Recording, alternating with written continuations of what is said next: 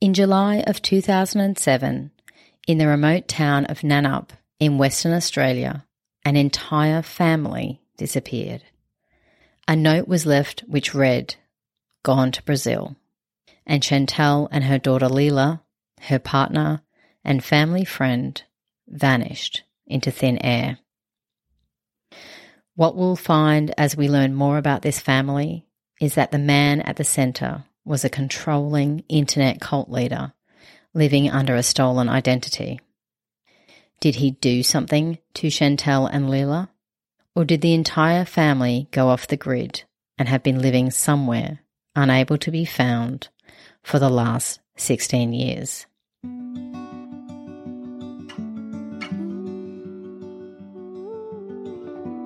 This episode contains content related to cults, homicide and suicide, and is not suitable for children. Today I'm delving into the missing persons cases of Chantelle and Leela McDougall, last seen in the town of Nannup just before they were preparing to relocate to Brazil. I'm Carla Morgan and this is Bolo, a podcast covering cold and active missing persons cases with the aim of helping families bring their loved ones home. After completing grade 12, Chantelle studied acting and the arts while she worked as a swimming teacher and lifeguard in Melbourne, Victoria. She visited an ashram in 1997 where she met a guy with whom she later started a relationship. They went together to a seminar held by a man called Simon Cadwell and were immediately drawn in by his teachings. They later moved in with Simon and his partner Deborah, and Chantelle was hired as a nanny to their son. Chantelle was young, social, free-spirited and spiritual, and this promise of living a new lifestyle with a family who was like-minded and who spoke what she considered to be the truth was very alluring. In 1998-99, Chantelle and Deborah went to Perth to a women's group session where they met a woman called Justine. They shared Simon's teaching with her, and Justine became a follower. In 1999, Deborah and Simon separated, and he went to the UK with Justine, where she was not only his devotee, but also his partner. Around this time, Chantelle and her boyfriend moved to WA, which is Western Australia, with Deborah and her son to a town called Floreat, where she later ended her relationship with her partner. She then helped Simon obtain a visa to come back to Australia, which he did, and Justine and he returned to WA. So Chantelle, Simon, Justine, and Deborah and their son all lived together for a time. Chantelle was 19 years old and Simon was 38. Simon had intimate relationships with all three women, and all of the women considered themselves followers of his teachings.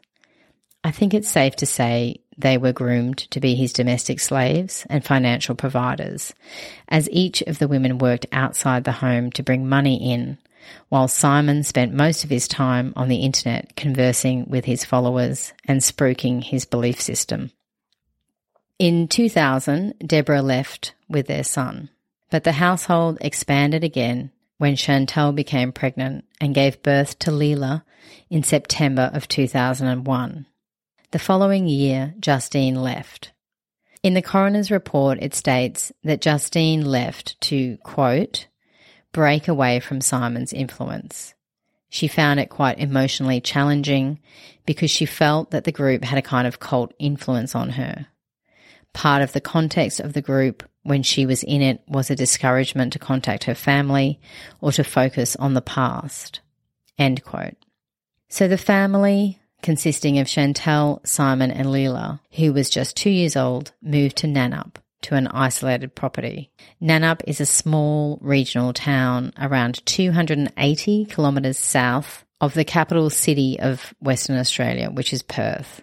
With a population of around 600 people, it's a small country town where everyone knows everyone. Around this time, a friend by the name of Tony Poppich moved into a caravan on the property with them. He also worked to support the family, and he was a devotee of Simon and his teachings. Leela was bubbly and energetic, and Chantelle would take her to swimming lessons and karate lessons and the local playgroups in their new community. Chantelle got a job at the local Nannup Hotel and the town's fish and chip shop, and Tony was working at the hardware store. Chantelle was also Leela's full-time carer and sold makeup and excess eggs from their property on the side. They were friendly and well-liked by the townsfolk, not like Simon. People were wary of him. He was antisocial, and he was overtly controlling over Chantelle. Observers and friends said she was brainwashed by him and very subservient. He was frequently seen driving past her workplace just to check on her and keep an eye on what she was doing, or perhaps more likely, to let her know he was watching her and keeping tabs on her whereabouts and every move. It's said he had ultimate power and control over her and would never allow her to walk in front of or beside him, always behind. He also didn't like her associating with, inverted commas, regular people. He didn't want Chantelle hanging out with people who weren't, according to his teachings, going on to the next plane after this life. Chantelle's parents, Jim and Kathy, went over to WA to visit them twice while she was living there. She had always maintained a close relationship with them despite Simon's disapproval. They recall bizarre behaviour from Simon. He wouldn't allow them to take any photos of Leela, and they felt uncomfortable when he was around. He also asked Chantelle's mother which planet she was from, and not in the way most people use that phrase to describe someone a little eccentric. In 2007, a few things happened that were the likely catalysts to Simon suggesting the family relocate to Brazil. The plan was to live in a commune and do charity work over there. The place they were moving to was called Rio Branco and is well known for cult activity and spiritualists. The first thing that happened was that an electrical transformer was installed on the council power pole about 90 metres from the house on the street out the front of their rental property. Simon was immediately concerned about the electrical interference and believed it would kill them, or that it was killing them. This transformer was never actually connected in the time that they were living there. Chantelle's previous partner alerted the local police back in 2004 that Simon was a cult leader, and also revealed that he was using a stolen identity, that his real name was Gary Felton.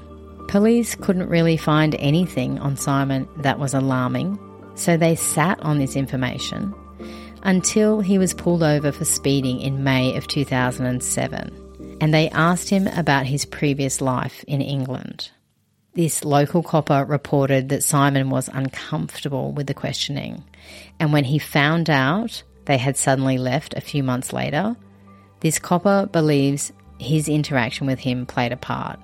He believed Simon was concerned police would reveal that he was living under this false identity. And it was very soon after this interaction with police that Chantelle applied for a passport for Leela. It arrived a few weeks later when Christine's mum was visiting. She asked Chantelle if they were going somewhere, and Simon grabbed the passport and rushed upstairs, and Chantelle changed the subject. Also in May, Simon told one of his followers by email that there was a plan for a family suicide with a quick-acting drug. They were going to wander into the wilderness area where he, Chantelle and Leela would take the drug, and Tony would bury them. Then Tony would wander further into the wilderness and take the drug where no one would find his body. This follower discouraged him and advised him to just move away instead. And around this time, Simon told an acquaintance that he was severely depressed and was taking antipsychotic meds. He then emailed the devotee mentioned previously to say he was going to end his own life. From June of 2007, Simon was not seen in public nor was he present on the internet with his followers. He did, however, send and receive a few emails up until mid-July.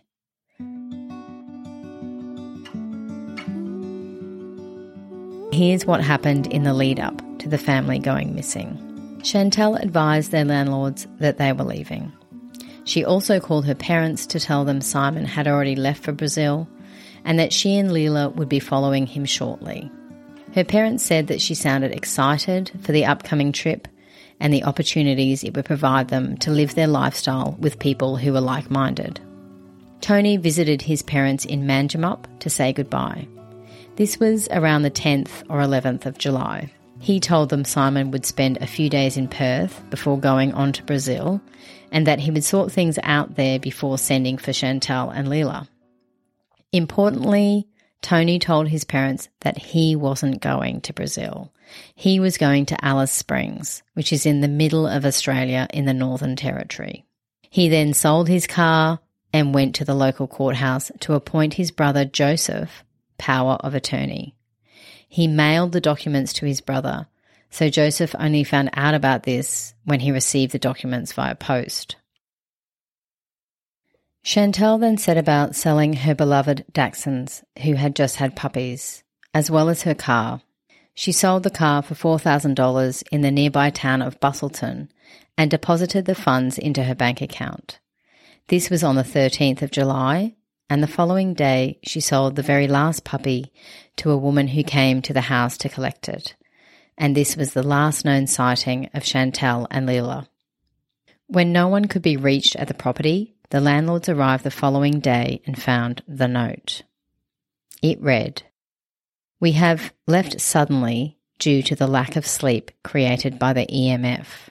We have moved overseas to Brazil and could not take most of our furniture with us. All our personal effects have gone, but whatever we have left is yours to do as you wish.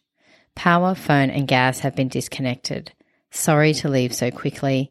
All animals have been taken care of." So the house was clean with all the furniture left inside. The fridge had been cleared out and personal items, sheets and towels were all gone. 3 months after there had been no contact, so in October 2007, Chantelle's father James McDougall reported to police in Victoria that Chantelle and Leela were missing and that he had serious concerns for their welfare. Tony's brother, Joseph Poppich, contacted Western Australian police in early November to report that Tony was also missing. Once police were on the case, they realised the money for the car in Chantelle's bank account had never been touched. Their passports had never left Australia according to immigration records. Passenger lists for flights from WA to Brazil were checked and searches in the area of Rio Branco conducted, but nothing to date has been found to indicate that Chantelle and Leela were there, or Simon or Tony, or that they were anywhere else for that matter. Further investigation into Simon revealed he was not who he claimed to be. He was a UK national called Gary Felton. He had been working in the UK for a software company when he met a colleague by the name of Simon Cadwell. He then stole Simon's birth certificate and obtained a false passport in his name. He used this passport to travel to America and India before entering Australia, where he met Chantelle. He lived under that name the entire time he was with Chantelle and Leela. This was possibly why he was never named on Leela's birth certificate as her father, and presumably why he never had a job outside the home. All part of the plan to keep his fake identity a secret. Simon, or Gary as we know his real name was the leader of what is widely reported in the media as a doomsday cult. Many of his followers would not agree with this definition though. He believed the world was at the end of a 75,000-year cycle and would transform into a new plane. He wrote books which he published on the web, and he had about 50 followers from around the world. He believed he and his followers existed on a higher plane to everybody else, and that leaving this earth and ascending to the higher plane was their destiny. In June of 2007, he communicated with some devotees via an online chat room saying he was going to leave the world.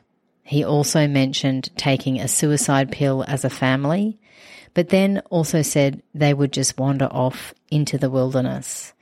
So there were quite a few conflicting stories, perhaps all part of the wider plan to confuse and cover up his real intent.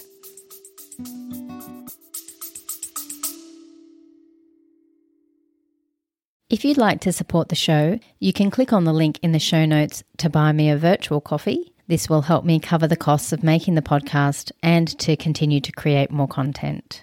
If you're enjoying the podcast, please go to Apple, Spotify, or wherever you like to listen to rate and review.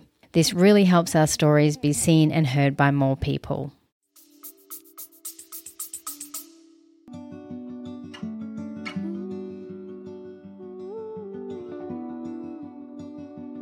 When police looked more closely at the movements of the family just prior to them leaving, they created a timeline of the main events that took place. Chantelle called the gas, phone and electricity companies to have their services disconnected. Then, as we know, Chantelle sold her car and animals, and Tony arranged power of attorney to be given to his brother. On the 12th of July, someone called from the landline at the property and bought a ticket under the name J. Roberts from Bridgetown to Northcliffe for the 15th of July. This ticket was never used. On the 13th of July, a ticket was purchased using cash at the East Perth train station for a return journey from East Perth to Kalgoorlie on the morning of the 16th of July. The ticket was also for a passenger named J. Roberts.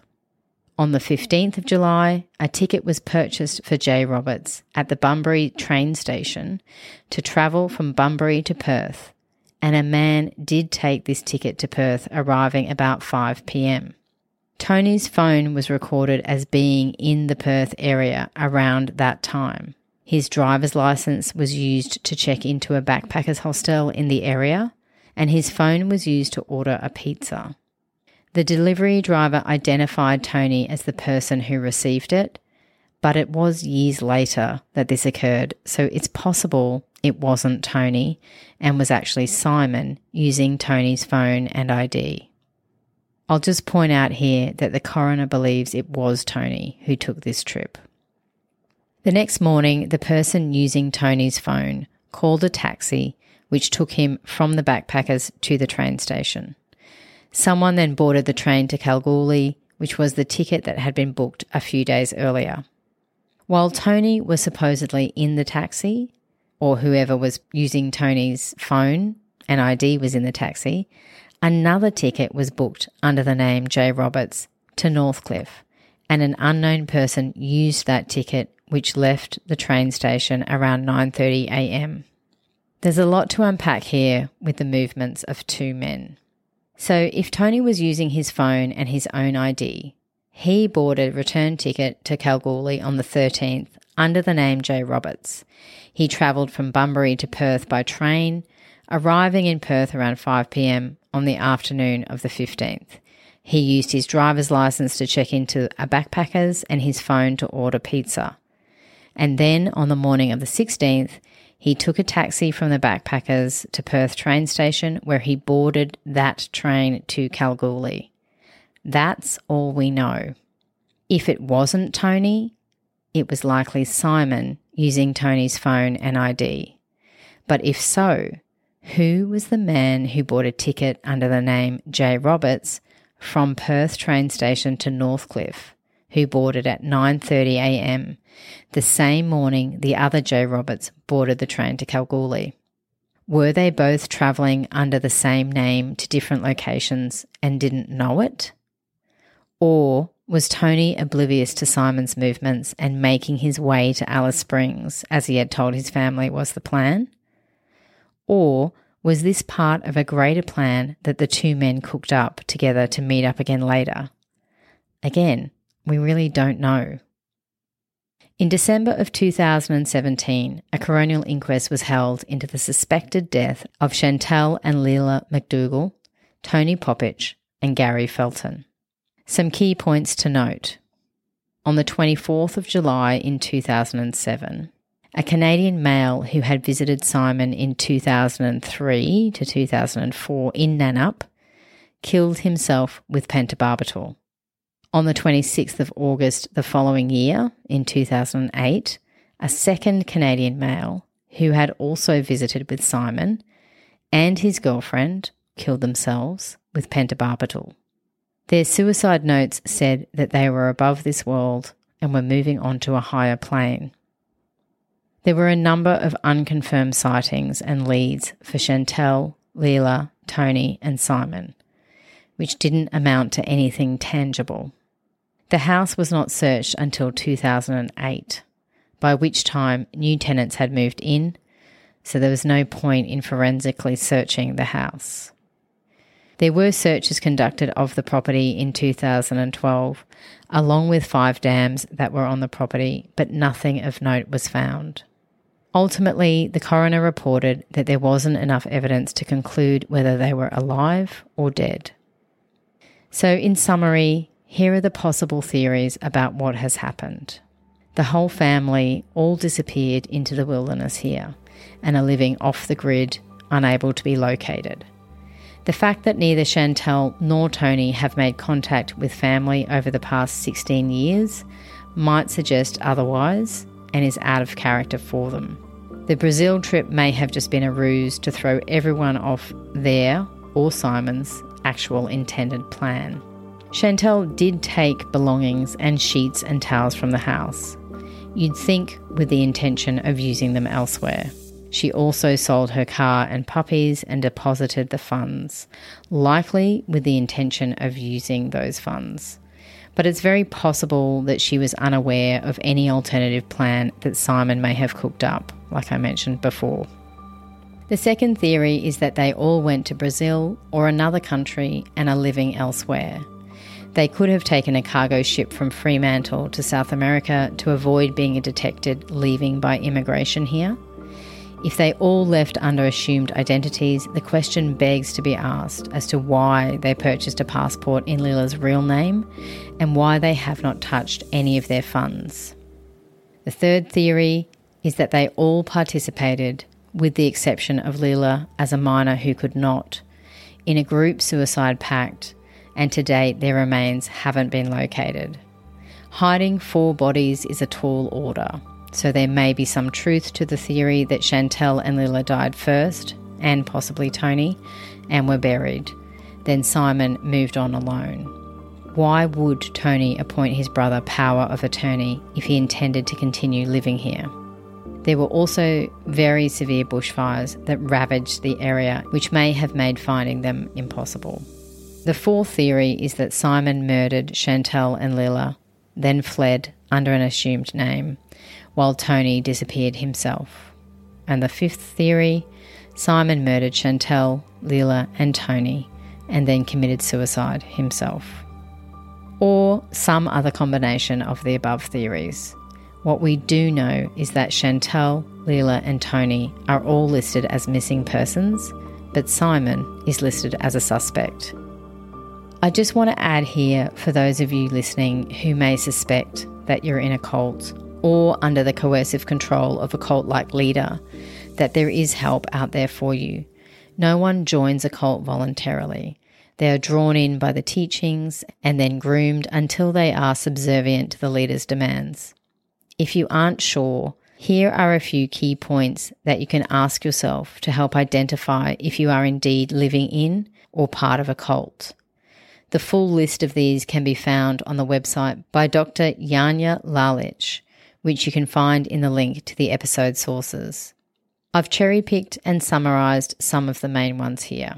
The group displays an unquestioning commitment to its leader and regards their belief system, ideology and practices as the truth.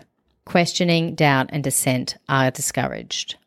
The leadership dictates, sometimes in great detail, how members should think, act and feel.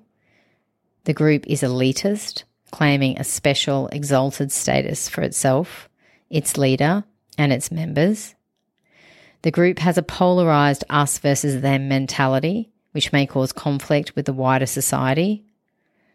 The leader is not accountable to any authorities, unlike, for example, teachers, ministers, priests, or rabbis of mainstream religious denominations. The group teaches or implies that its supposedly exalted ends justify whatever means it deems necessary. This may result in members participating in behaviours or activities that they would have considered reprehensible or unethical before joining the group.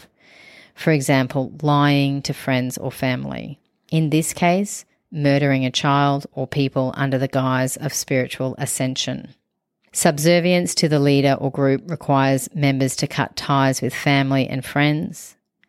Members are encouraged or required to live and or socialise only with other group members. And the most loyal members, the true believers, feel there can be no life outside the context of the group. They believe there is no other way to be and often fear reprisals to themselves or others if they leave or even consider leaving. If this is you and you need help, there are resources available, and janalalich.com is a good place to start.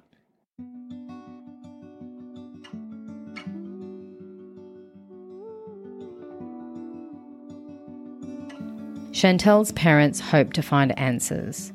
They hope that Chantelle and Leela are still out there somewhere. They just want to know they are okay, and they miss them deeply. Chantelle was 27 and Leela just 6 at the time of their disappearance. Today, they would be 43 and 22, still so young with so much to live for. If you or anyone you know anything at all, please contact PoliceLink on 131 444 or call Crime Stoppers on 1800 333 000. Thanks for listening to Bolo. If this episode has brought up feelings for you and you need support, please reach out to Lifeline on 13 11 14, the Suicide Callback Service on 1300 659 467, or the National Sexual Assault and Family Domestic Violence Line on 1800-RESPECT.